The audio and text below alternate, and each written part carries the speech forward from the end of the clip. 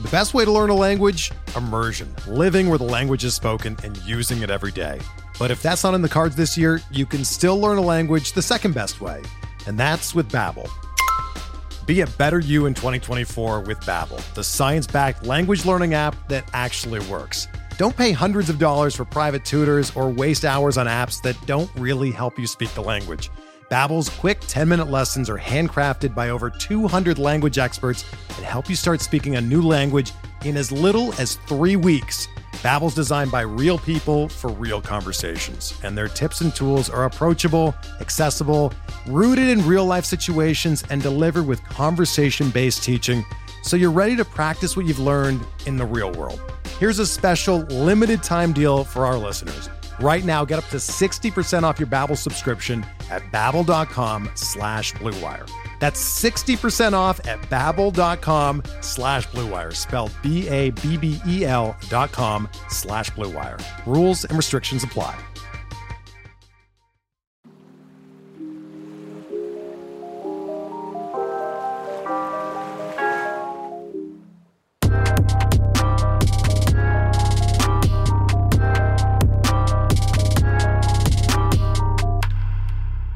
What's good, y'all? Welcome to In the Deep, a deep league focused fantasy baseball podcast, part of the Pitcher List Podcast Network. My name is Jordan White, and I'm joined here once again by my good friend and co-host, Christopher Schwebzy Weber, freshly back from a pseudo honeymoon. Not really a honeymoon, but sort of a honeymoon, right? Hi, friends. Yeah, it's not really. Can I call it a honeymoon when my wife got every hotel room with 2 beds in it? I don't think that counts. That's honestly incredible. I know that she said it was because it was like saving her money to do that, but I mean, probably not a good sign, bud. God, I was about to make a joke that is definitely not appropriate for this podcast. But anyway, we kind of did a tour of a few southern cities to try to figure out we're going to move south probably, and we're kind of trying to figure out which city we want to live in. So we did like Atlanta, Charlotte, Raleigh, and while we were down in Atlanta, I got to scope out Truist Park and see a Braves game, and I baked. I think I literally baked in the sun in the left field bleachers, because apparently that is the sun side of the field, and I wasn't aware. Yeah, unfortunately. So we were in our seats for maybe a grand total of like 20 minutes, and the rest of the time we were wandering the stadium. And it's it's one of those nice new modern stadiums where like there's good sight lines everywhere, so that was still a good time. I ate a hot dog the size of my forearm while I was there. Schwebzy's a big guy too. That's a sizable dog. Oh yeah. I apparently we're recording this too late, because we're at the point in the night where like the things that are popping into my head are not Pitcher List podcast friendly. I cannot. So we're gonna skip over that joke again. But yeah, no, nice stadium, good time. It's. It reminded me of like Fenway Park in that like they developed the whole area around the stadium for like a couple blocks on each side. So like there's like, a ton of restaurants, like everything is Braves themed, and, a couple of blocks around the stadium. It's real nice park, nice ballpark. Very nice. Yeah. You had lots of very good food throughout your entire trip. Where do you think your favorite food was in all the places that you stopped? In downtown Georgia at the Municipal Market, I had the downtown Atlanta, Georgia, specifically. I was going to say something. I just drove to the south of the state, the entire south of the whole state of Georgia. No, downtown Atlanta, Georgia, at the Municipal Market, I had a chicken sandwich. That was the best chicken sandwich I've ever eaten in my life. Damn, that's saying a lot. Yeah. Oh God, I'm trying to remember the name of the stand. It was like KFC. Yeah. No, Chick-fil-A. No, it was like something chicken with like, it was CHICK''N. I can't, it was like hot chicken or something, but I don't know. I'll look it up. But it was absolutely fantastic. And nice. I know that interests you as a, frequent eater of chicken. Yes, I frequently consume both the ovum and meat of a chicken. I too consume the flesh. Yes. In the deep, before we talk about consuming flesh, this is what we are now. Oh god. But no, I mean, I'm glad that you had a very nice time. It seems like you get to see one of our very good friends that we met actually kind of through Pitcher List as well while you were down in Atlanta, which was pretty cool. Yeah. I went out to dinner with one of our listeners, friend first, listener second. Although I was going to say, you're calling him a listener first. He's gonna maybe hear this, and he's going to be maybe furious. All of my listeners are my friends, so it's listener takes priority. So I, for one, don't partake in parasocial relationships. You are my only friends, listeners. That's not true. I mean, if that's the case, you have more friends than your wife does, judging by that photo that you sent to our group chat. You know, whenever we talk about like the mailbag, and I tell people to send me hate mail, and no one ever does, like I post like purposely inflammatory tweets about Braves fans like on my Twitter, and people responded, and they're perfectly civil and nice. And I'm like, come on, like I'm trying to go Dan Clark here and like get some haters, and no one wants to take the bait. Everyone is just nice and friendly and jokes around with me. Where are the haters at? It's because they know that you're just doing it as a front to try to get them to be mean to you. They're saving their vitriol for people who actually maybe somewhat, I shouldn't say maybe somewhat deserve it, because that's usually not the case at all with the internet, as we all know. But yeah, I think they know that you're just trying to bait them. And also everyone that we associate with, I feel like, is pretty even keeled overall. Because like you'll say something that's probably like intentionally inflammatory like that, and they'll just be like, oh yeah, that's kind of true. I said both sides of it. I don't know. So I got to my seat, and there were literally 0 other people in my row. And I tweeted a picture of that and the joke that I bought the entire row so that I wouldn't have to sit next to a Braves fan. Yes, and like correct. the responses I got, it was someone responded and they were like, well, if I was sitting next to you, I'd buy you a beer. You would like sitting next to me. And I'm like, that's not, no, be mean to me. Stop. What is this? Don't hit me with Southern hospitality. I want to fight. Stop being so friendly. I'm not here to make friends. But yeah, you posted the photo of your wife sitting by herself. And my obvious first response was, Christine's sitting with all her friends. Just having a great time with all my friends just off screen. It turns out she farted and cleared out the entire section. Wow. I am 100% going to play this for her in the morning. Oh, God, I hope so. I can't. You need to record her response to that. Good morning, wife. We talked about your farts last night. Anyways, can you all tell that it's getting late in the season? Yeah, I was thinking that. Point. Yeah, we are at the delirious point of the season. Yeah, everyone's kind of burnt out, obviously, from so much baseball. We love it, obviously, at the same time. But again, we're getting to a couple weeks left. There's a lot of people that probably have stopped paying attention to some leagues. And then, I mean, in the few leagues that you are paying attention in now, we're trying to help you out here in finding some folks that can either like help in specific categories, or folks we think that are just like good pickups, or just... Once I was thinking, there's so many people here that we have pointed out previously that are still at just such low rostership numbers. Well, I was thinking that we shouldn't even talk about baseball players this week and just chat at each other for an hour just to fulfill our contractual obligation to get all the Pitcher List money that we're getting for the podcast. I was going to say we could just clown on your wife, but that feels rude. Yeah, I do that enough. Yeah, it's fine. Okay, well, I mean, I guess at this point, we've stalled long enough. Let's talk about some actual baseball, huh? All right. Nah, fine. Begrudgingly, whatever.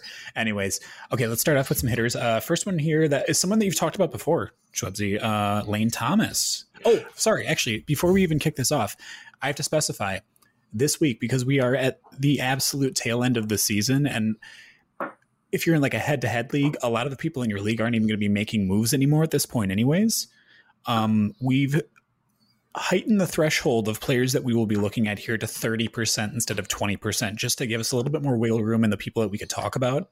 Because, I mean, the bottom 20%, as we talked about previously, is picked kind of clean.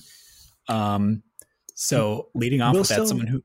Yeah, we'll still have some deep cuts for you. Oh, for sure. 100%. There's still... I mean, most of the people that we're going to be talking about are 20% or less, but just to give us a little bit more value, a little bit more bang for our buck, we did grab a couple people that were above that 20% threshold and just below 30%. So leading off, again, let's start with Lane Thomas, Schwebzy. Yeah, but before we do this, I need to extract myself from the Little Tykes pedal card that we use to do our victory laps, because I told you what before you get in, you need to grease up with Crisco. We've talked about this. Yeah, for those of you who don't know, I am a large person, so I mean, we're both just adults trying to climb into a child's car. So look, I will cram myself in there every single time because I do love a victory lap. He doesn't even think about it. So yeah, well, once I extract myself, let's talk about Lane Thomas. He just continues to produce absolutely ridiculous numbers since being traded to the Nationals from the Cardinals and taking over their leadoff spot. Over the last 15 days, it's been a 307, 389, 581 slash line. 389 OBP out of your leadoff hitter, obviously, real nice.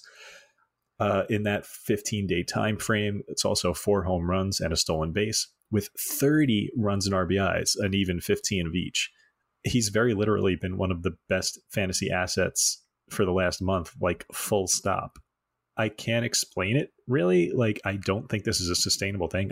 Obviously he's not going to be like a top 10 outfielder next year, but I'm certainly going to keep riding this wave this year. The last time we talked about Thomas, it was mostly about his opportunity and his role 2 weeks ago. But wow, like he has outperformed.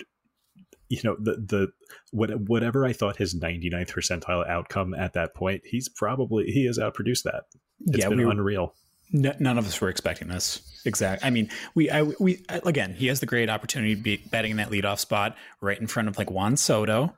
So you're going to have at least some benefit there. But at the same time, yeah, you don't expect a guy to just pop off like he has. You know who was expecting this? Cardinals fans were expecting this. They love trading away outfielders who immediately pop off. That is not an incorrect statement. I mean, we all know the telltale one is Randy Arozarena last year. Kind of crazy, honestly. Adolis Garcia. It was Oscar Mercado for a little bit. Yeah, the list does go on. Wow. I didn't even think about those. Mercado was a deeper cut, but like, yeah. Oh, wow. Okay. But yeah, Lane Thomas has been great the past couple of weeks. Someone else that I actually wanted to talk about very, very quickly here, the person that's hitting right behind him in that Nationals lineup. We're talking about someone who also, again, like when we started talking about Lane Thomas, it was mostly about opportunity, but this guy, 5% rostered, also has pretty good opportunity right now because he's playing every day at shortstop and getting every day at bats in that Nationals lineup is Alcides Escobar. Like I said, he's hitting second pretty much every single day and playing at shortstop. So that's a plus right there. Obviously has the opportunity when you look at that. And then as far as like the offense that he's a part of, not like the best in the league, but again, he's sitting right behind Lane Thomas, who has had a great couple of weeks. And then Juan Soto is right behind him. So he's surrounded by a couple of really, really good bats, which means that he should be set up for the opportunity to get some of those counting stats as the rest of the season rolls to a finish. So in the past couple of weeks, he's got 8 runs, 5 RBIs, and a stolen base with a 271 average to go with that. And he's producing well enough. So I think that he's at least worth entertaining picking up over the last 2 weeks, because I don't expect him to lose his playing time at shortstop. And he's going to be in that second spot for pretty much the rest of the season, barring an injury. I do think a point against him is that he doesn't get to face the Mets anymore this year. Well, I mean, you didn't bring that up when you were talking about Lane Thomas. They did both absolutely decimate the Mets, but Alcides Escobar only destroys the Mets, whereas Lane Thomas has been doing it against everyone so far. That's fair. Yeah. Yeah, Alcides Escobar, I think, is probably worth an ad if you have like a middle infield spot in a 15-team plus league. You can probably sneak him in there for your playoff run here. Obviously, if it's like a weekly lineups thing, it's maybe a little bit too late at this point, naturally, because Fab usually runs on Sunday nights. But if you have daily lineups where you have waiver claims that pop off throughout the week, then I would definitely take a stab at getting Alcides Escobar to fill in your lineup. Yeah, I mean, we do always preach opportunity here, and he has it. And, you know, hitting in front of Juan Soto is like, even if he's going to hit an empty 300, like that's still going to be plenty of opportunity to score some runs in front of Soto. Exactly. Yeah. And I mean, with 2 weeks left, I mean, you can reasonably, I think, expect at least 5 runs and RBIs during that time. is what I would say, as long as he can maintain this. I mean, he's been hitting for a higher average than he has just career-wise over these past few weeks. Which is wild. Is it sustainable? Maybe, maybe not. But he's like walking almost 0% of the time, it feels like. So take that as you will. But I think he's a fine option for these last couple of weeks. Okay, I'm going to talk about... you know who else Alcides Escobar walks against? The Mets. Yes. You really are cursed, aren't you? It's unbelievable. Unbelievable. Okay, so this might be the last time that I get to talk about this gentleman before the year's up. And I just feel like I'm just repeatedly tapping the sign over and over again. And I don't know what I have to do to get people to pick this person up. LaMonte Wade Jr. is still only rostered in 15% of leagues. A leadoff hitter for arguably the best team in baseball is still only 15% rostered. I don't know what I have to do anymore. Like the counting stats, don't get me wrong. They're not super, but in the month of September so far, he's throwing up a 326, 436, 543 slash line. Like he's helping you in both OBP and average leagues. He's hitting not a ton of home runs. He's only got 1 home run in September so far, but he's got 5 or 6 doubles. So he's hitting gap to gap with a decent amount of power. It just hasn't paid off with homers. And to add to that, instead of leading off, guess what? He's been hitting in the 4 spot for the past month basically now too. So he's going to be in line for more counting stats as the final 2 weeks of the season come to a close. So I just really don't know what else I have to say at this point to get people to pick up LaMonte Wade Jr. Please, maybe that's it. I really don't know. I'm just picturing our listeners there with their arms crossed going, no, I don't want to. Aren't you the every last one of you? No, I'm just kidding. Aren't you the recent new owner of a brand spanking new LaMonte Wade Jr. First Bowman autograph? That is true. I am. Thanks to our wonderful listener Jay Hook, who's the best, I would say. He's my favorite. Yeah. So Jay Hook is my favorite listener. To the rest of you listeners, step your game up. That's all I have to say. Send me presents like Jay Hook does. Send me free baseball cards. No, please don't actually do that. No, Jay Hook. We were actually part of a larger endeavor by Jay Hook where he sent team specific care packages out to many baseball community member, and just such good stuff. Yeah, I will cherish my Chris Flexen autograph forever. A very nice thing to do, and Jay Hook is one of the cooler people that we have had the privilege of interacting with in this community.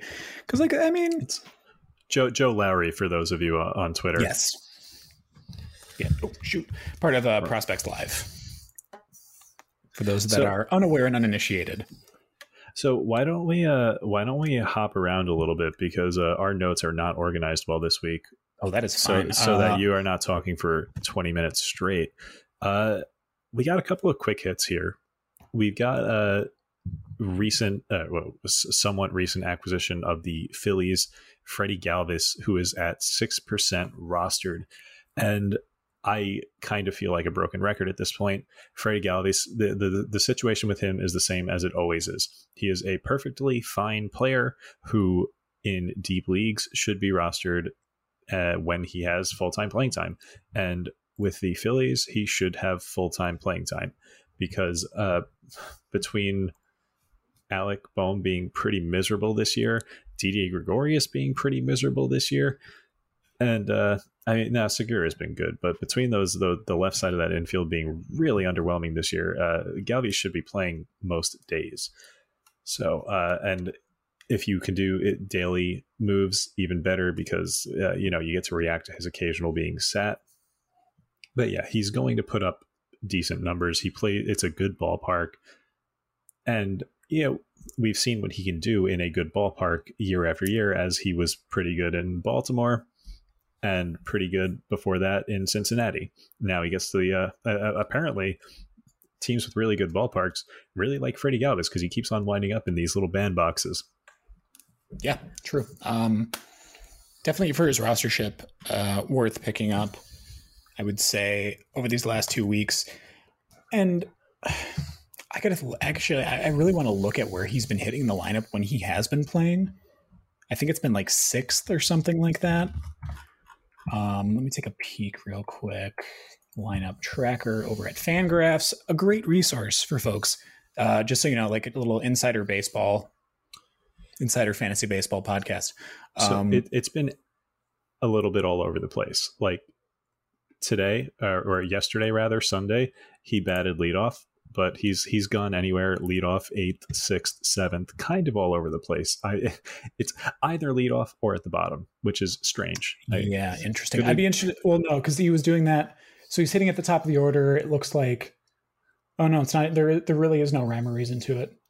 It's mostly against lefties that he's hitting at the top. Yes.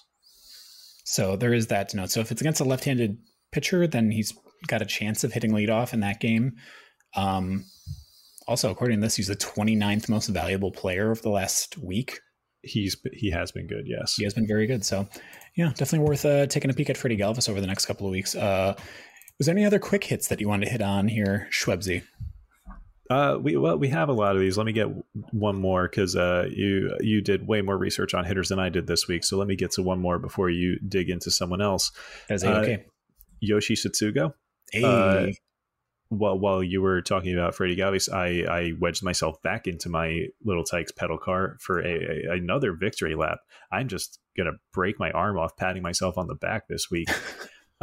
Yoshi Tsutsugo, over the last 30 days, is hitting 306 with a 407 OVP and a 681 slug, good for a 1088 OPS. Man. That is good. That's good. That'll do. When your OPS starts with a 1 and it's before the decimal, usually a good sign. Unlike Cody Bellinger, who starts with a 1 on the wrong side of the decimal, probably. Oh, God. Sorry, I probably just emotionally assaulted a good chunk of our listeners with that one. But Yoshi Tsutsugo, in the past 30 days, we're looking at 14 runs, 7 home runs, 19 RBIs to go with that 306 batting average. So he is helping you in 4 categories. I know for one, our frequent listener and stream participant, Yancey Eaton, is riding the Yoshi Tsutsugo wave to great success. I know he's a Yoshi Tsutsugo fan because, he is a Rofa, a Ray's old friend alert.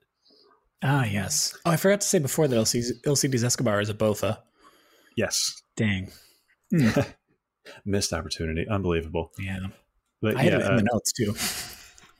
So Tsutsugo is displaying his usual fantastic eye. He's being more aggressive. He's hitting some dingers, which is really all we want from him, is to draw some walks, hit some dingers.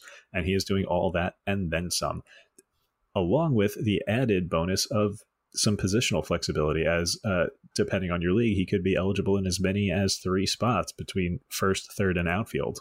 Mm-hmm. So yeah, big fan of Yoshi. He's going to keep getting playing time because it's Pittsburgh.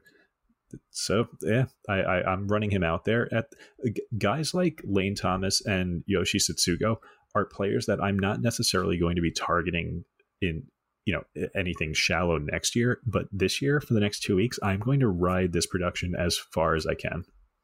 Love it. Yeah, I mean, and only 7% rostered. That's a really, really good value considering the production. It's just been absurd over the past couple of weeks. I mean, both him and Lane Thomas have been above and beyond what anyone would have, like you said, like that 99th percentile outcome has been met and exceeded in a lot of these cases. So, and obviously some nice vindication for you after talking about him for so adamantly earlier in the season. Yeah, no, it's nice. It only took him like 4 months to make me feel better about that. Only 4 months too late, but I mean, we'll take it. Better late than never. And it's better 4 months, 4 teams, whatever. Oh gosh, I forgot he was on like 4 different. Was this his third team this year? Yeah, it was the Rays. And imagine like Dodgers. It's not often that you see someone succeed after the Rays and Dodgers have both given up on them. Yeah, the Pirates aren't necessarily known for turning positional players into producers at any point, but I guess again, opportunity. Yeah, that's true. But the opportunity is there. So, and he's been taking advantage over the past couple of weeks. So yes, definitely a good call out. 7% rostered. Get him. let me talk about some catchers, actually. And I'm talking about, this is a big example of the offense that's surrounding you. I'm going to talk about both Alejandro Kirk and Danny Jansen here. So Kirk is 17% rostered universally, and then Danny Jansen is 3% rostered universally between ESPN and Yahoo. Whether you roster one or both of them, and that's if you're in a 2-catcher league, they've both actually been producing pretty well over the past 2 weeks. I mean, that Blue Jays offense has just been absurd over the past 2 weeks. And I think that either or both of them could occupy a second catcher spot in your 2-catcher leagues. And I think they should be to finish out the season. Again, that offense is just so good. The last 15 days, if you look at it, Kirk and Jansen have similar plate appearances, 38 and 35 respectively.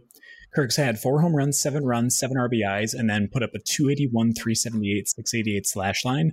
And then Danny Jansen, 2 home runs, 8 runs, 8 RBIs, and a 357, 419, 786 triple slash. That is really, really good for both of them.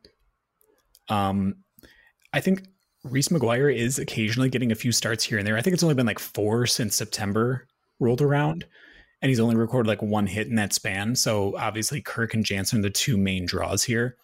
I think that Kirk is still, even though the triple slash from Jansen is slightly better and the counting stats are slightly better, I think Kirk is the better option of the 2 because he usually hits higher in the lineup, like around like 6th or 7th, while Jansen is either like 7, 8, or 9 in the lineup.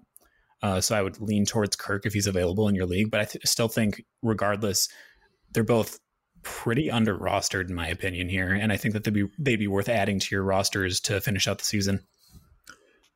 On the one hand, I'm so hyped about Alejandro Kirk next year, but on the other hand, I know that I'm not going to wind up with him on any of my teams because he's going to get overdrafted as much as I love him. Yeah, that's probably true. I would probably agree with that. I mean, I would like to see him stick around long enough for any of us to grab him, but I don't know if I'm going to be willing to pay the price. But again, I mean, we don't know what the split's going to be like because currently you have Semien and Springer and stuff like that are often filling the DH spot. Yeah. And that doesn't really leave Kirk with a lot of opportunity because I think there was maybe some thought that Kirk would be able to fill that DH spot more often. And that's probably why he was so highly touted and like projected to do better coming into this year. Because obviously he can't catch every day. That's just not going to be a thing. Right. So I'm thinking that it's going to be more of an even split than people suspect it to be between Kirk and Jansen next year. But I mean, yeah, hard to say how things will shake out by the time draft season rolls around next year.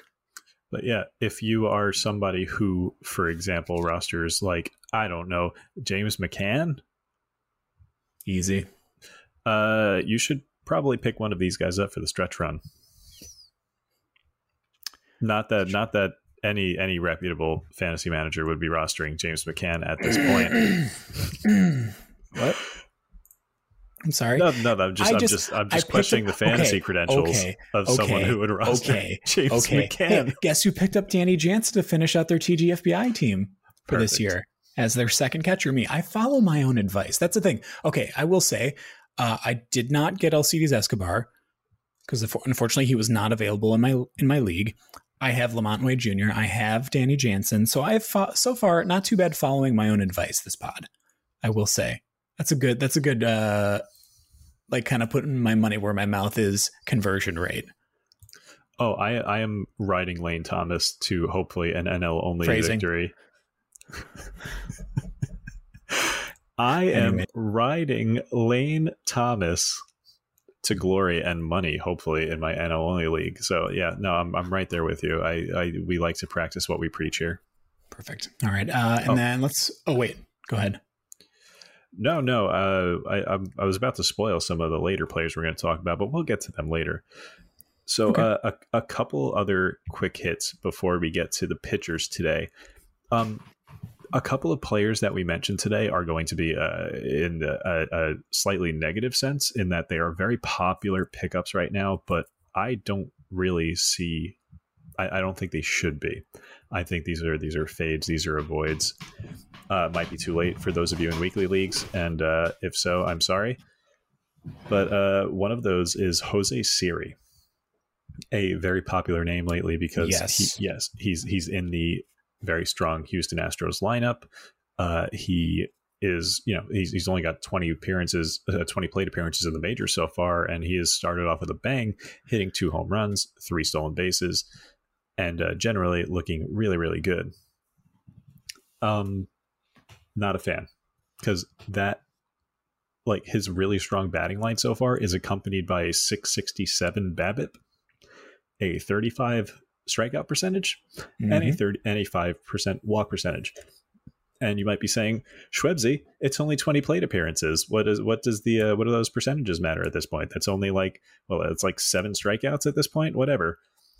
The minor league numbers tell a story that this is probably what we can expect going forward. He's always struck out a lot. His hit tool, even in his prospect reports, his hit tool is his weakest tool. So, we might be looking at, like, we talked about Anthony Alford last week. It might be another player like him where he might be able to pick up a few steals, a few home runs, but the batting average is going to lag behind and kind of make the rest of the package, drop down a couple tiers from, players with better hit tools. He's got opportunity, kind of.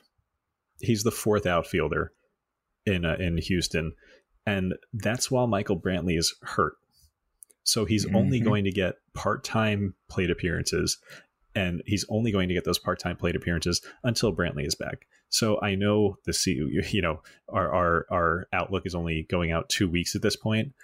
So I guess the long-term outlook doesn't really matter, but he's a limited player with a limited shelf life, and I'm just very, very out on that. Totally understand that too. I mean, I guess it's worth maybe mentioning that currently, if I remember correctly, Kyle Tucker is day-to-day with a shoulder issue. So maybe that opens up a little bit more playing time for him. But I mean, again, I don't think it's going to be a long-term thing for Tucker. He could be back like Tuesday or Wednesday this week for all we know. So right, like, yeah, the opportunity is not really going to be there. Yeah, we can only advise you guys on what we know so far, and to my knowledge, that shoulder thing is not super serious. Like, it's like CBS reports it as unclear, should be considered day to day until the team updates. So we just don't know right now. Yeah. And so, if Brantley and Tucker are both out, and you're feeling lucky, go for it. He could continue his hot streak. He's got power, he's got speed, but will not be me unless Tucker hits the IL, in which case I'll immediately go out and pick up Jose Siri. Perfect. Yeah. Let's stick in Texas, actually, because Siri has speed. We're going to go to the Rangers, and actually I'm just going to really quickly hit on Yanni Hernandez for the Rangers. This is purely a stolen base thing. I think that he is probably your best option out there right now. He's only got 108 at-bats total this year, and in that time, he's gotten 9 stolen bases. His OBP is 354 compared to his 250 average, so he's walking a decent amount and getting to first base enough that he's getting those opportunities. So if you really need to try to tack on a couple more steals here at the end of the year, I think that Hernandez might be one of the best options out there. But other than that, he's not going to set the world on fire. He's not hitting for power almost ever. And the average is middling at best. So if you need those stolen bases, he's your guy. I dig it. It's important to attack categories at this point, right? Because we've all been in that head-to-head matchup in the playoffs where one steal matters, where one home run matters. And in a similar vein, we are going to we're going to stick in the same clubhouse and talk about DJ Peters. And if DJ, this is the complete opposite of Yanni Hernandez, where Yanni Hernandez does nothing but occasionally get on base and steal a bag. DJ Peters doesn't really do anything except occasionally hit a home run, but he's doing that often enough that he's actually showing up near the top of player raters for the last 15 days, last month. He's definitely hitting dingers to the point where if he keeps doing this for another couple of weeks and has a strong head-to-head playoff period, we might have to christen him DJ Dingers. Oh boy. We're going to make him Bobby's brother. I actually got called out in the Pitcher List Discord because Nicky Lopez hit his, I think, second home run of the year. Okay. And I ironically called him Nicky Dingers. Oh gosh. One of the Pitcherless Discord members, King Hippo, called me out for having like the Schwebzy nickname generator, where it's just like first name goes here and then Dingers, and that's just every player's nickname. So yeah, DJ Dingers might make an appearance if he keeps hitting some big dongs. Can I say King Hippo is not totally incorrect? He is absolutely correct. He is 100% right. That is all I got. also share some of the blame for that, but that's absolutely not incorrect. Fine. It's funny. It's like, so you've got DJ Peters, who is DJ Dingers, and then you've got Bobby K. Dingers, obviously Bobby Delbeck, who's having a great few weeks as well. Someone that we weren't planning on talking about, but obviously he comes up pretty organically from time to time. Those two, very aptly named with the last name Dingers.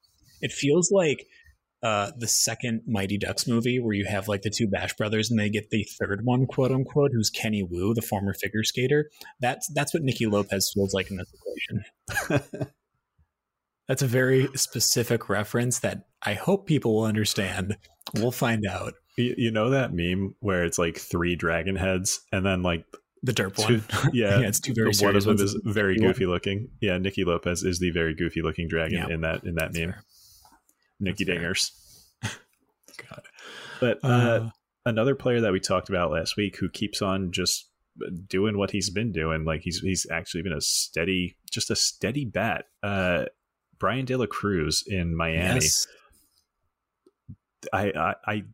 I'm not going to go too deep here because it's really just more of the same. Mm-hmm. It's a competent bat who is hitting in a prime lineup spot, playing every day, and he just keeps on putting up like an 850 plus OPS for the season. I don't understand it, but I am going to ride it until the end of the year. Love it. Yeah, I mean, not worth deep diving on because we've covered him, I think, twice now. Right? Still only 7% rostered. Crazy. Yeah. This shows how little influence we actually have on the fantasy landscape. Because you know what? If we did have some actual sway, that would be at least 10% by now. Yeah. Lamont Wade Jr. wouldn't be at 15% if we had any sway. That's true. He'd be at like 30 or 40. But we Lane Thomas, we talked about Lane Thomas 2 weeks ago, and he was at 1%. He is now at 26. I will say that I think his performance spoke for itself. I think that was us. I think it was us. All right, we'll take the credit for it. We will reluctantly take the credit for this. But you also said that it was on last week's episode. We didn't have an episode last week. Can I tell our listeners why we didn't have an episode last week? Well, I was in the South. You were in the South. I'm not sure they have internet there. Yeah. Oh my gosh. Don't say that. That's very East Coast elitist of you, Mr. I'm such a New York elitist. Dude, every city that I go to in the South, I'm like, this is nice. It's not New York. Oh, this is cute. It's nice. This is cute. Dude, Charlotte, the city of Charlotte is like 10 square blocks. It's like 10 by basically. 10. And it's like the main part of it, yes. This is adorable. This is cute. I'm looking around. I'm like such an elitist. Like, yeah, God, it's not. I'm so glad that I didn't have to. I'm so glad that I lived in Milwaukee. Like, obviously, still a smaller place than New York, naturally, but at the same time, I'm so glad that I wasn't like living in rural Wisconsin, where I'm from, and having to like show you around there and show you what things there were to do. Because that would have been like you just constantly going like, oh wow, it's so cute, it's so quaint. It's like, oh my God, shut up. I'm sure to an outsider I'm sure that I'm completely insufferable. But like, well, just like genuinely, people from the Midwest who are tourists are probably insufferable to like New Yorkers. I can imagine. Like if either goes to the other place, they're just like, oh my God, just the first 50-story building you guys see, just staring up at it, mouth agape. Whoa. Yeah, you just walk into things because you're looking straight up. Yeah. No, at least I'm self-aware because Christy, like the wife and I were having the conversations, and it's like we're spoiled, we're jaded from being New Yorkers. Yeah, that is true. That is not incorrect. But okay, where was I going? Oh yeah, so the reason that we didn't have an episode last week, I was going to have a guest on, had it all planned out, and I was sitting here working on notes for last week's episode, and my internet apparently went out. Apparently, yeah. So, well, no, I wasn't home when it initially went out. Right. So my landlord shoots me a message saying, "Hey, is the internet out for you?" And either myself or my roommate were home. So we said, "We don't know. We're not home right now. We'll check when we get home." So I get home at like 3 o'clock, 4 o'clock in the afternoon, and it's out. So I'm thinking, okay, whatever. This has happened before. Probably won't be a big deal. It'll probably be back on in like an hour. So I started doing notes in a notebook and using my phone, which is much harder than using a desktop computer. So after about 2 hours of having no internet, my landlord is like, okay, well, I'm going to go look around. So he gets up on a ladder in our backyard and starts looking at the wires that are running from the power pole in the backyard into our house. And I'm like, that's probably not safe. I'm going to go out there and watch so this dude doesn't just die, either falling off the ladder or touching a live wire. After a bit, he realizes that something has chewed through the auxiliary cable that runs into the house that carries the internet to us, which is probably all the squirrels that live around here. So basically, squirrels ruined last week's episode of In the Deep, is what happened. So to celebrate this, I actually looked at, and okay, but the thing is, you can't blame squirrels, because I found out, I did some research on this, because, you know, I had time on my hands because I wasn't doing a podcast that night.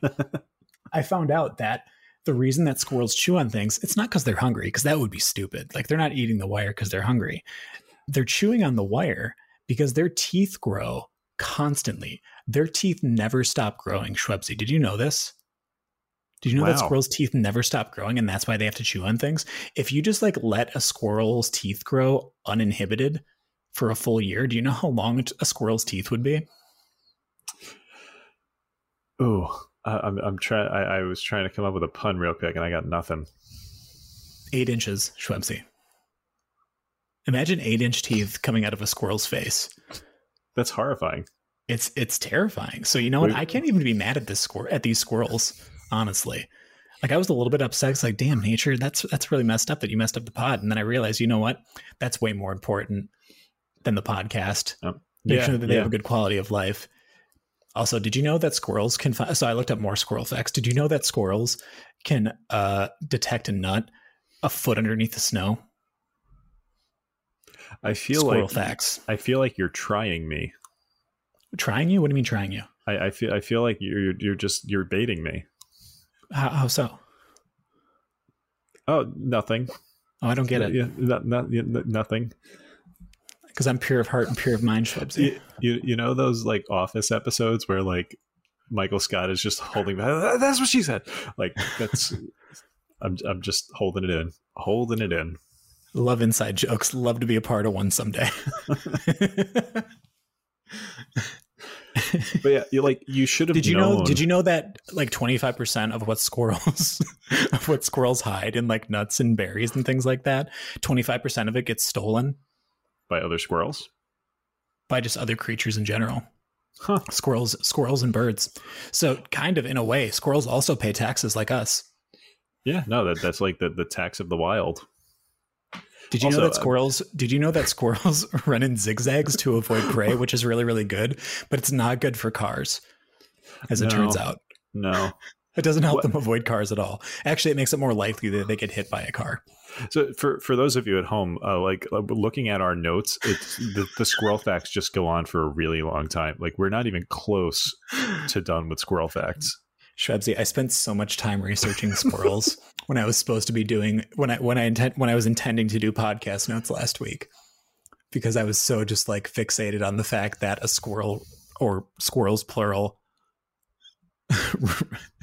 basically canceled our episode. Anyways, that's been Squirrel Facts with Jordan. Tune in next week for more Squirrel Facts. Anyways, let's go start talking about pitchers now.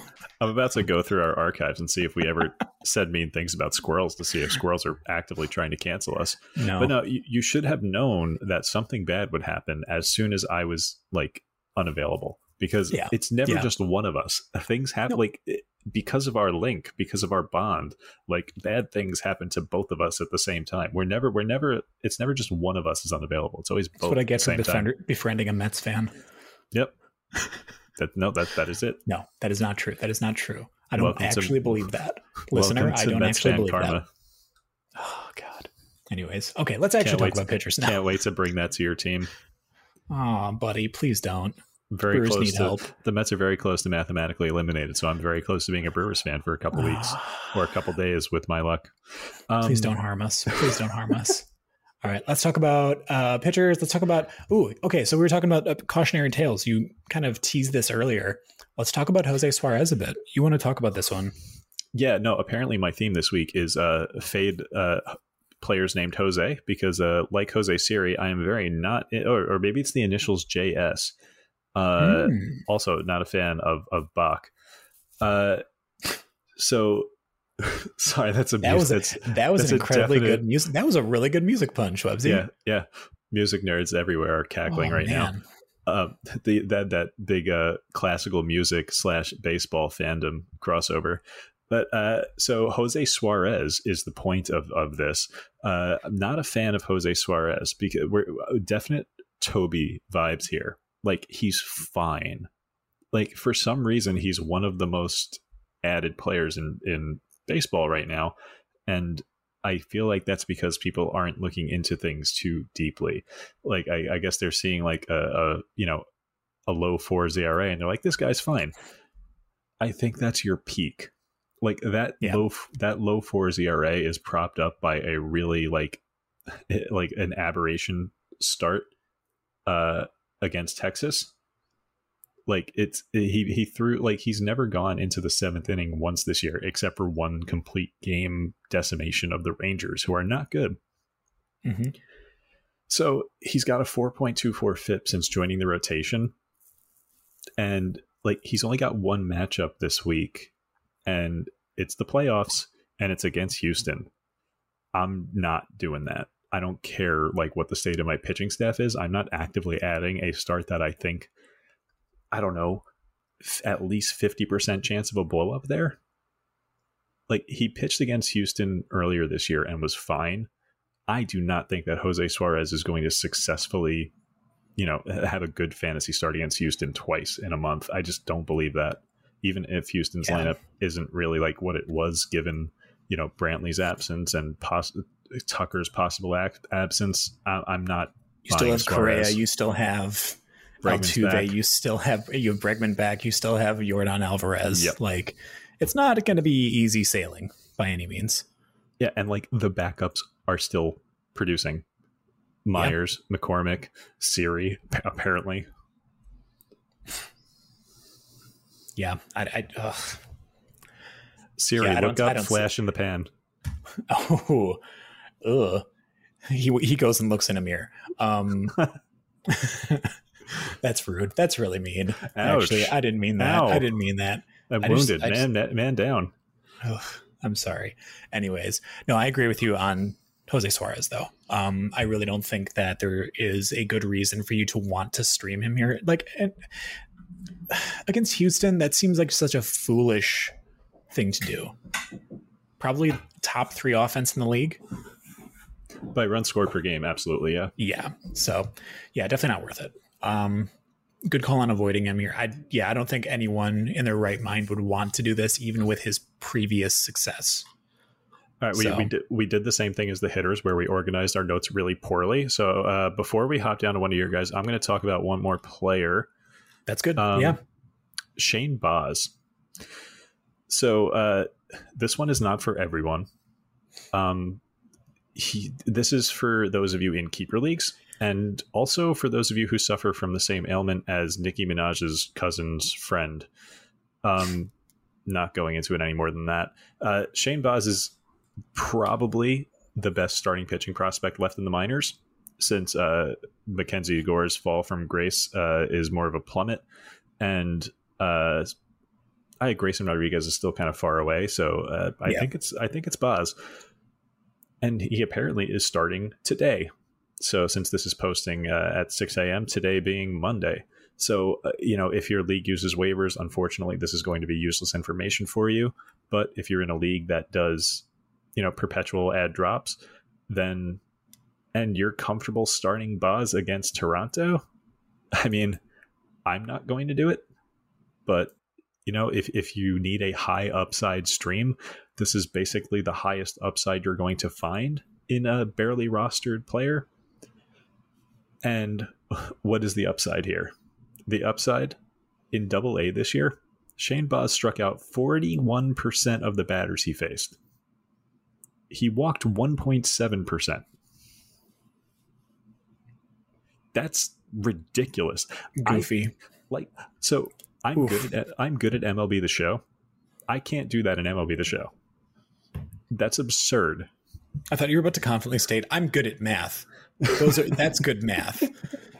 I'm good at math, and those are good maths. Those are good numbers. No, so even when jumping up from AA to AAA, obviously I'm cherry picking his 40 innings at AA because those numbers are outlandish. Yes. But his numbers were still really, really good in AAA. He still struck out 36% of batters. There's something like that. I don't have it in front of me. That's still a lot. Yeah, he was slightly less superhuman, but still pretty good. Still pretty good. Still pretty. Leave it in. Not editing that out. Please do not edit any mistakes I ever make. I need something to keep me humble because don't worry, I'm leaving all mine in too. I know that I've just tripped over words this entire podcast. If you don't, my ego will just go out of control unchecked. But yeah, so he's facing the Jays today, Monday. It's, again, not for the faint of heart, but if you're in your playoffs and you're gunning for an upside stream, I mean, take the chance. I kind of, especially this year, we have noticed the whole tin snap thing. There's no such thing as a pitching prospect. How many, very pristine, pedigreed pitching prospects, nice alliteration there, have come up and just floundered right away. Like your Coars, your Pearsons. I know there's other guys. Logan Gilbert. Yeah, Logan Gilbert Wasn't great right away. Yeah, a lot of these top pitching prospects have floundered. So Shane Baz might be another one of those guys, or he might be a McClanahan. It's always tough to tell with pitchers. Yeah, they're always the hardest to predict. I don't know. I feel like it's a huge shot in the dark in any case, but I feel like Baz has been so consistently good in his minor league appearances so far this year that I'd feel fine. If you have him as someone that you've already had stashed, congratulations. You're probably gonna enjoy at least running him out there for fun tomorrow. It's against the Blue Jays. So less fun, but I think that at this point in the season, I'm going for the fun factor, and I would absolutely run him out there for his debut because, for all we know, he could just continue to mow people down out there. His stuff is so overpowering that it might carry him through his first start. It might carry him through this first couple of weeks. Honestly, we don't even know what the Rays' plans are for him beyond this. So if you can't, if you do have waivers and you pick him up tomorrow or whatever, it might be a dead roster spot for you. So keep it. If you can't just pick him up immediately in your league, then just keep an eye on this start. Just be aware that he is starting today. Recording at 1:30 a.m. fries my brain. Keep an eye on the start, see if he's worth a pickup. Keep an eye on the news, make sure you know whether or not he's going to make another start. But just be aware that this phenom pitching prospect is pitching today. Yeah, if I had to guess that, I would say that he's probably going to get used in a similar capacity as Aaron Ashby has been used so far. That's what I'm thinking. It's this a multi-inning relief guy. He'll get a start or two here at the end of the year, and then for the playoffs, they'll probably just almost exclusively use him as a multi-inning relief guy. Yeah, I'm thinking this is the precursor to a playoff run where he pitches out of the pen. He could be the one that he could be a follower, similar to someone else I'm going to talk about later, Dietrich Enns, and then also Freddie Pirate, Ryan Yarbrough. All in that same kind of capacity are going to be followers. I could see Shane Baz just being a multi-inning reliever for the Rays during the playoffs this year. That'd be my best guess, but who knows? Hard to say. Oh man, I kind of just teased two of the other guys that I'm going to talk about, which, one very not surprising, the other one much more surprising. Actually, you know what? I'm going to start by talking about Ashby. That seems fine. Or should I talk about Chris Bubich? Well, do you like Aaron Ashby? I'm on the fence. Yeah, no, we've never really talked about I'm him not here. sure. Barely know the guy, honestly. No, I'm going to keep beating this drum. Yeah, I'll just talk about Ashby. I'm going to keep beating this drum over and over again because the brand has to remain strong. They've let Ashby take anywhere from 2 to 4 innings each time he gets the ball out of the bullpen. In his last 3 outings, he's collected 2 wins and a save, which is, I'd say, pretty good. Yeah, that save was a 3-inning outing where he pitched the 7th, 8th, and 9th. Got that saved, and then the other 2 times where like he was just pitching and they happened to get the lead either right before he was pulled or while he was in the middle of his outing. So some kind of luck involved there with the outcomes, but good nonetheless. And I actually kind of came up with an interesting comp that I have for him, which is, it's not like necessarily in terms of like repertoire or anything like that, but just like how they work on the mound. And that's Brent Suter. Because he's like a multi-inning relief guy who works like incredibly quickly on the mound. He's a guy who does not waste any time out there. He just has like way better stuff than Suter has or will ever have. His last outing was against the Cubs. That was on the 17th. So that's 2 days ago as of this recording. And both of his secondaries were absolutely nuts and just befuddling all of the Cubs hitters. His slider had a 59% CSW. And his changeup had a 56% CSW.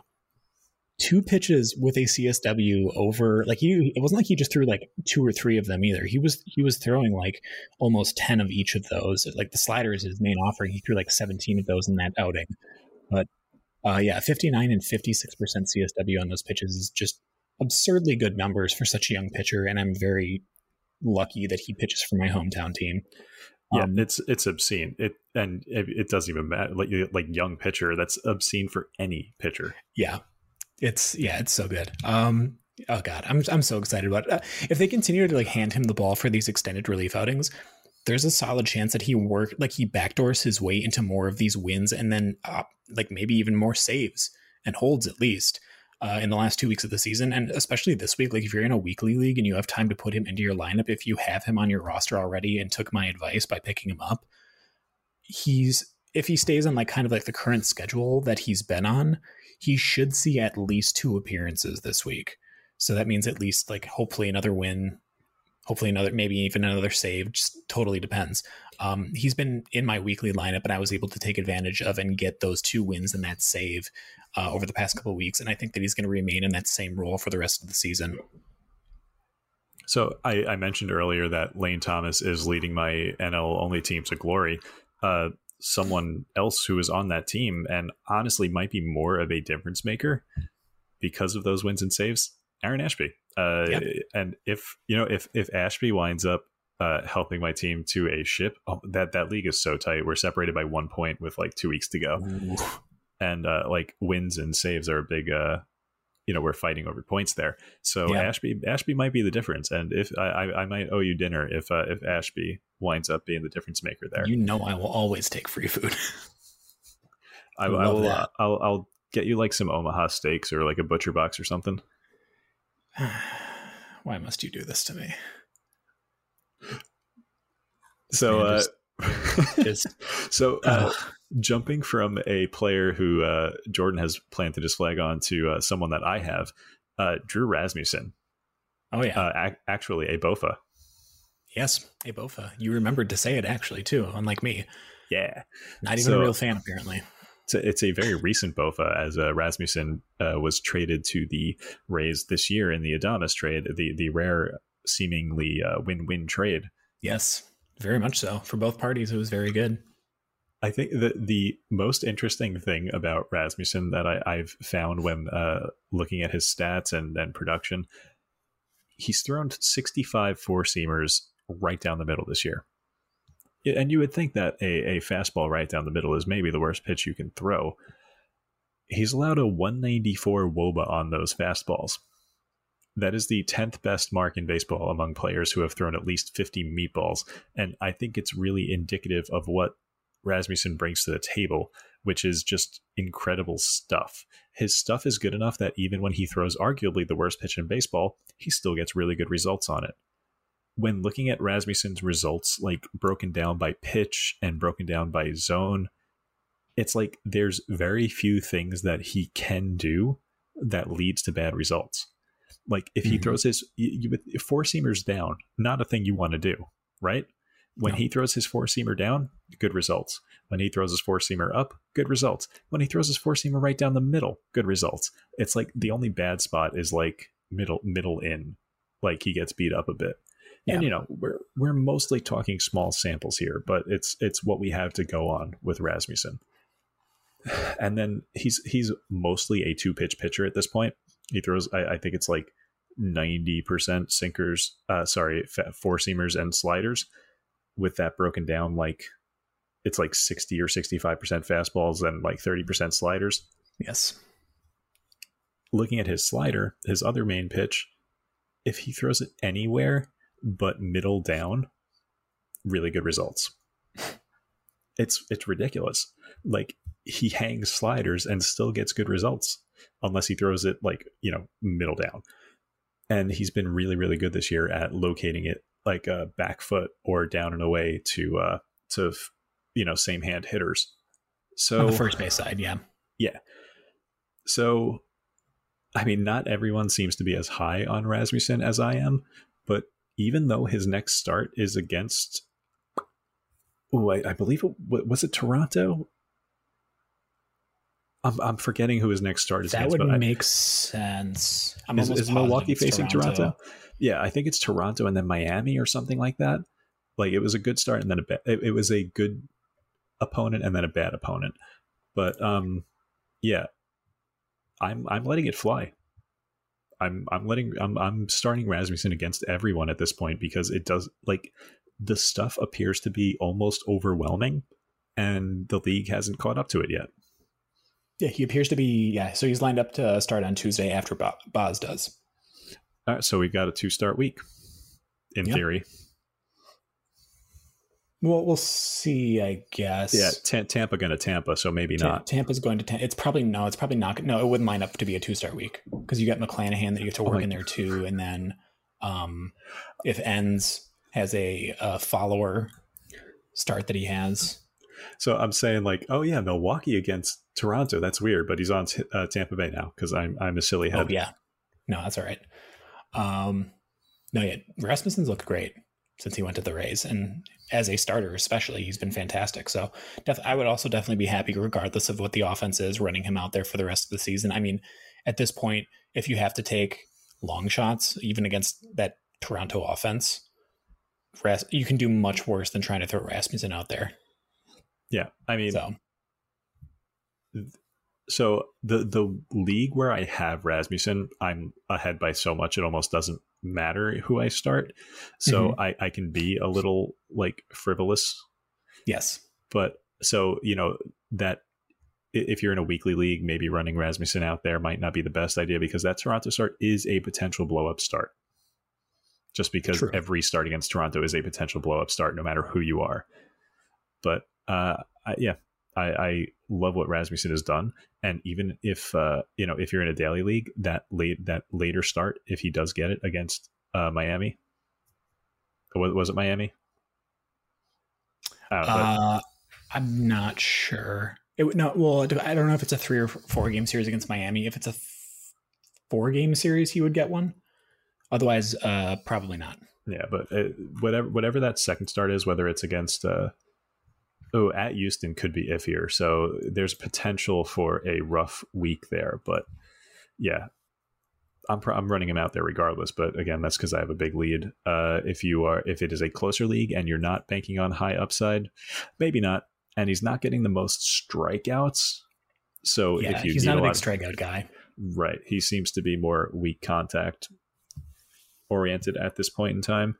But I think that's partially a usage thing because he just doesn't really like I mentioned his pitch usage before where it's 60% fastball, 30% slider. He just doesn't vary from that from start to start, month to month. That's just what he does. Very consistent. It's always been like that with him too, even with the Brewers. So definitely interesting.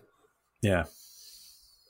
Yeah, love it. Okay, let's see. Who else do we have here? I think we have a couple more. Let me talk about. Oh, I mentioned this before. Chris Bubich. So this is gonna be a pretty quick one. He's kind of a Toby, honestly. Like he's not gonna get you a ton of strikeouts or anything like that. But he does have a 2.65 ERA over his last 3 starts. He's gone at least 5 in each of them. So if you need wins, he might not be a bad bet. And he's in line for a potential 2-start week. It's not completely locked in. But if it was, he would get 1 start against the future Guardians of Cleveland and 1 against the Tigers. He has been pretty much pretty effective against some less than stellar offenses as of late. And while the Guardians are technically ranked 9th in xWOBA versus lefties in the last month, the Tigers are 23rd. So I would honestly probably feel okay. Like if you're in a weekly league where you want to run him out there, I would feel okay taking the risk and running him out there against the Guardians just so you can get that start against the Tigers at the end of the week. Like I said, 5+ innings pitched in each of his last 3 outings, and it could be an easy way for you to grab a couple wins here at the end of the year. Love it. Yeah, super short, super sweet. I mean, there's really not a lot to like. Again, like the ratios are going to be fine. Not a ton of strikeouts. But like the whip shouldn't get hurt too bad by it. Hopefully the ERA won't either, obviously. The Guardians game is questionable for sure. They're not like at the very tippy top of the league. They're almost in the second, third, like middle third of the league in that 9th spot. But overall, not a bad 2-start week to run them out there for. Yeah, love it. And if you are sorry to speed through this, I'm just seeing now that we are at 65 minutes already. So if I want to spend 10 minutes doing squirrel material, we would be at 55 minutes. To be fair. So moving on to another strong stream, not of the 2-start variety. This is just 1 start in the middle of the week. We've got Joe Ryan, and this is maybe my favorite start of the week, favorite stream of the week, sub 20%. From what we know at the moment, Joe Ryan will be facing off against the Cubs on Wednesday. And I don't really expect Ryan's obscene ratios to keep up, but I do think we have really strong potential here for a quality start, a win, a K per inning. I can see a couple of dingers being allowed because he does pitch up in the zone and he's facing, the modern day Bash brothers of Patrick Wisdom and Frank Schwindel. But I love what Ryan brings to the table right now. He's got a really, really interesting fastball. It's low velocity. Well, quote, low velocity. It's like low 90s. 92. It's got so much run and rise. It's just and he throws it from a 3/4 slot that just gives it a really interesting profile. And we were looking at a Pitcher List article that was written by Ben Palmer. He did a GIF breakdown of Joe Ryan's debut, which just so happened to be against the Cubs. And we were just watching this fastball rise up into hitters' kitchens. It's a really interesting pitch, and I think that so the last time he faced the Cubs, he gave up, I believe it was 2 or 3 runs in 5 innings, and that's by far the worst start he's had so far. Of his 3 career starts, but he's got I think he's allowed 7 hits in 12 innings so far, something like that. No, yeah, I'm ballparking numbers. I should just pull it up, but yeah, he's occasionally whipped out a really strong changeup and slider as well to pair with that really interesting fastball. And I'm just really enamored with what he can do, especially if he's controlling that fastball and hitting the corners up in the zone, which he has shown the ability to do. So far in his 17 major league innings, he's got a 3.3 walk percentage, which is, good. Yeah, 2 walks over 17 innings. That's it. That'll play. That is very, very he's good. given up. And like you said, he actually did only give up 7 hits in his 17 innings so far. I had the hits right, but the innings wrong. So it was even better than I thought. So yeah, I mean, the career BABIP so far is 119. That's not going to hold, but I still do expect him to pitch well against the Cubs. Yeah, you're talking about that interesting like movement profile on his fastball, and like you said, it really gets into the kitchen of right-handed hitters. It's going to give right-handed hitters a lot of fits, and it's going to saw off a lot of bats. Because you don't see it. Yeah, it feels like, I mean, I don't even know if it's necessarily the run, or sorry, the run on it. Mm-hmm. That's really giving people like that big of an issue. I think it's the ride, like the rise on it, that's really making that as good as it is. It's because of the angle that he throws it from. Yeah. The run almost acts as rise. It's really interesting. No, it's a really cool movement profile that I don't think we see a lot of in today's game. Like, and I think that's why he's so effective, even though he's only throwing like 91, 92, 93 usually. Right. It's a four-seamer with run. Exactly. Which is odd. Really cool. No, I've liked what I've seen of his fastball for sure. The slider is okay, I would say. It's not great. Room for improvement, but that fastball is really intriguing. So if you have that good base to build off of, hopefully he can have some success. And yeah, I think that is a really good stream, honestly. Like the Cubs strike out against the entire world constantly. So the probability of him getting a K per inning in that start isn't too bad, like you said. So I can definitely dig it. And of course, take the season stats with a grain of salt, because he's gotten to face the shambles Cubs lineup and then Cleveland twice. So it's, hasn't been the best competition, but he gets to face those Cubs again. Perfect. All right. Let's see here. My last one that I'm going to talk about that I kind of teased earlier is Dietrich Enns from the Rays. A lot of you probably asking, who? And I kind of had to say the same thing. But Enns, in his last two appearances, has been tasked as acting as like a follower similar to Ryan Yarbrough. The Rays have deployed the strategy to mixed success a lot over the past few seasons, and Enns has looked pretty good so far. He's gotten 2 straight wins, and because he's in that follower role, he doesn't have to meet that threshold of pitching 5 innings to get a win. It's just he's the next one in line. He's going to be able to get it if he pitches well enough and he has a lead when he leaves the game. So I think it was over 8 innings between the 2 outings. I think he pitched exactly 4 in both. He's had 9 strikeouts and 1 walk, and leaving him with a 1.13 ERA and a 0.5 whip between those 2 outings. So pretty good. He's not going to mess up your ratios. He throws a ton of strikes, tons and tons of first pitch strikes too. He's not going to miss a ton of bats necessarily, even though his current K to innings pitch ratio is about 9 per 9 innings. But oh God, I just lost my spot. Dang it. Oh no, we were doing so good. You were, I think you were close to the ends. Oh no. I have to leave that in now. I have to leave that in now. That was too good of a pun. Okay. But I think that he's entirely off the radar for most people. And if you want someone who's, I think, is pretty low risk because the inning total isn't going to be very, very high and who has decent ratios, Enns might be your guy. And I picked him up in my TGFBI league, and I'm streaming him for the last couple of weeks of the year.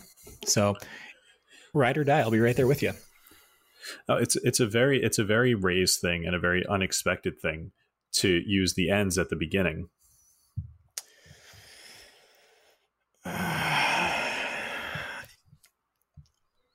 One more week. one more week of the season. One more week. That's it. Then I only have to deal with this every other week or whenever we decide to do it. Oh, gosh. Talk about the closers. Finish it. Finish the episode with your closers. Oh, that wasn't the ends. Okay. All right.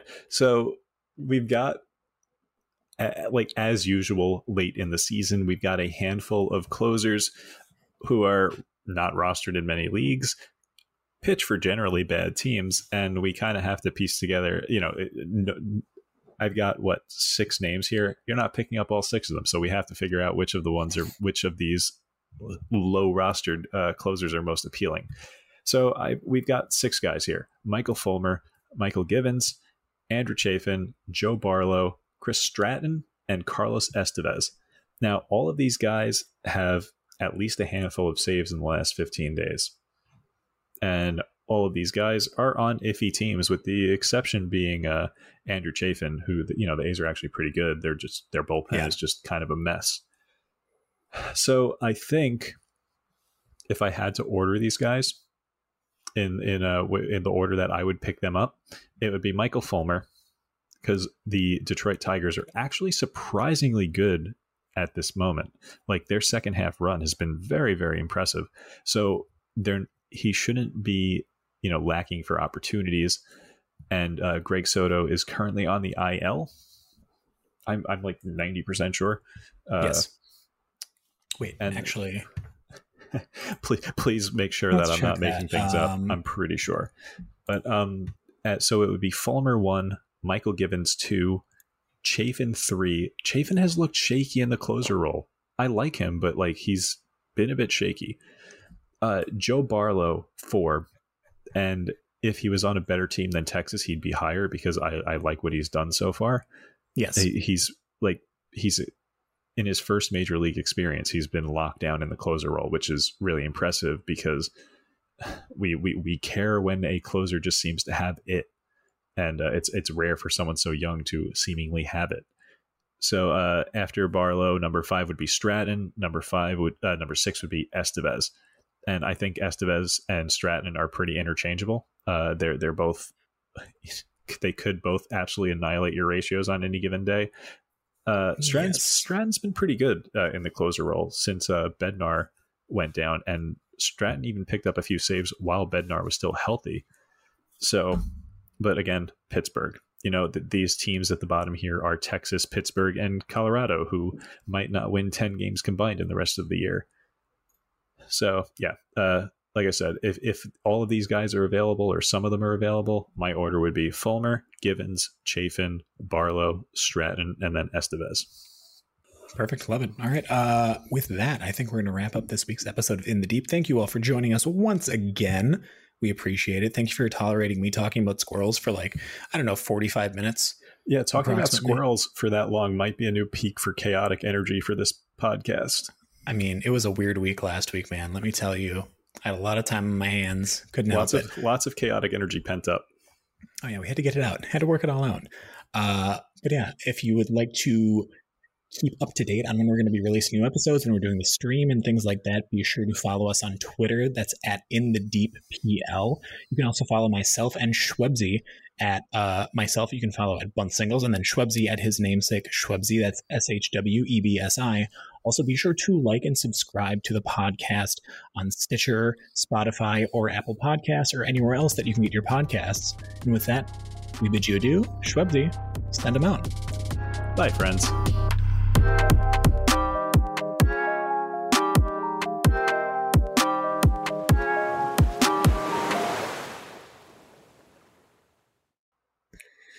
And that's the ends. Please send me hate mail.